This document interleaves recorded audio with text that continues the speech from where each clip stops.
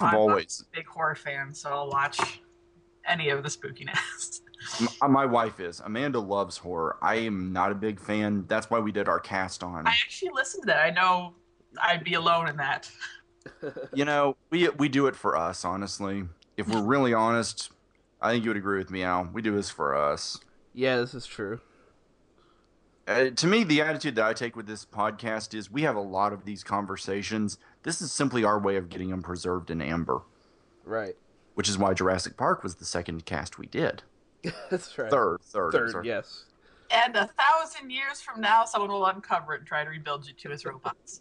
That sounds awesome. I'm down. And nature will find a way, and you'll start producing little robots that spit acid in people's faces. Seriously, Jurassic Park 3D was an amazing re-release. It was. It's funny because our second cast was on Geely. We just tore that film limb from limb. I had a dream last night that we did it all over again. And we were nicer to it, weren't we? Shit, no. No, because it still deserves it. I feel bad for Justin Bartha in that film because you can tell he's trying. It's just that he's trying with the worst written character. Well, no, not the worst written character. We still had yet to watch A Talking Cat, That's true. which is a great party movie. I highly recommend everybody here get drunk and watch it with friends. I don't think I could do that. I've seen the trailer, and I don't think that's... No, trust me. Get drunk with a bunch of friends and start talking back to it. No.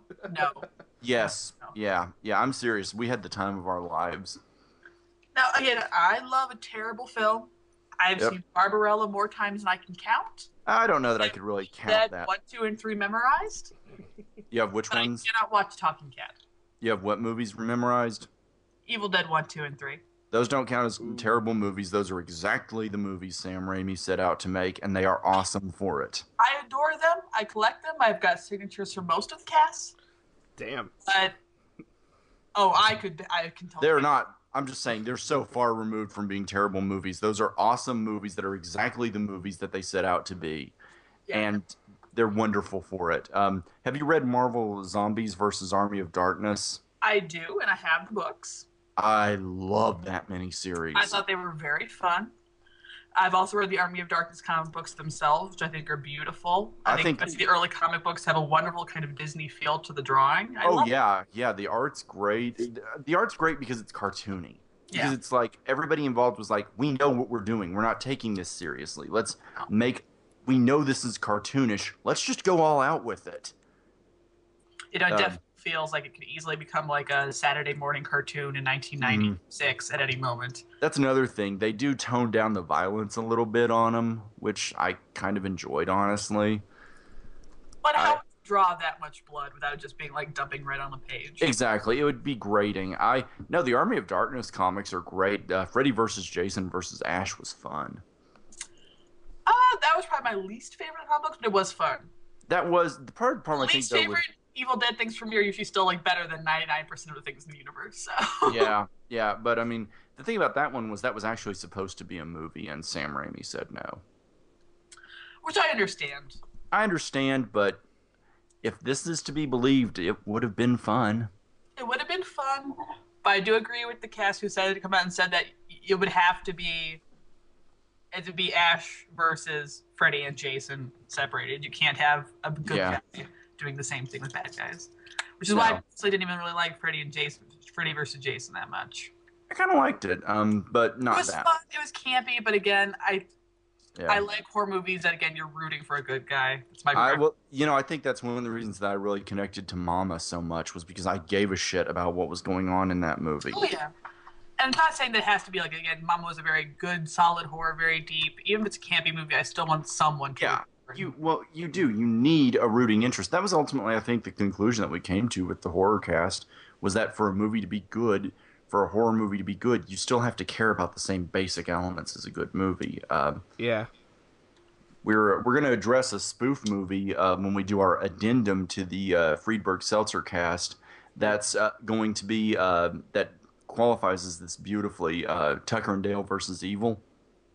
Yeah. Have you seen that one? I will get kicked out of every horror convention I've ever attended, but actually I have not seen that one yet. It's on Netflix, and it's a quick 90 minutes.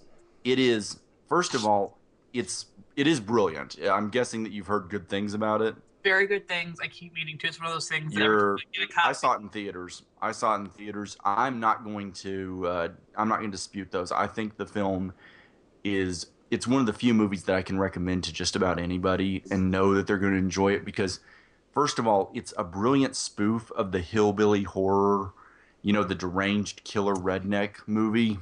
Yeah, The Hills Have Eyes. Yes, it's this beautiful deconstruction of those films because the main characters are genuinely likable, sweet guys who you're actually rooting for. And what makes it funny is that every character thinks they're in a different movie from the one that they're actually in. And they act logically according to the movie they think they're in. They're just not in the right movie. Aw. And that's what the comedy comes from.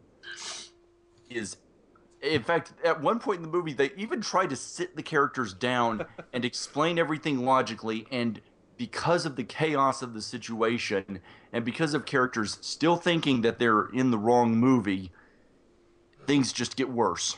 Yes, I love that. It's great. It's great. I highly recommend it. But we should get recording. I actually have been for the past 6 minutes. All right. Cheater. Okay, well I know, then... it's just the conversation was just so interesting. Oh, that's Just fine. that gripping. Yes. Yes. Well, anyway, let's dive in. I guess we should begin with the preamble to this cast. Yes. Hello, everybody. Welcome to the film room. Welcome to the film room. We have a guest with us today, Ms. Beck Poppins.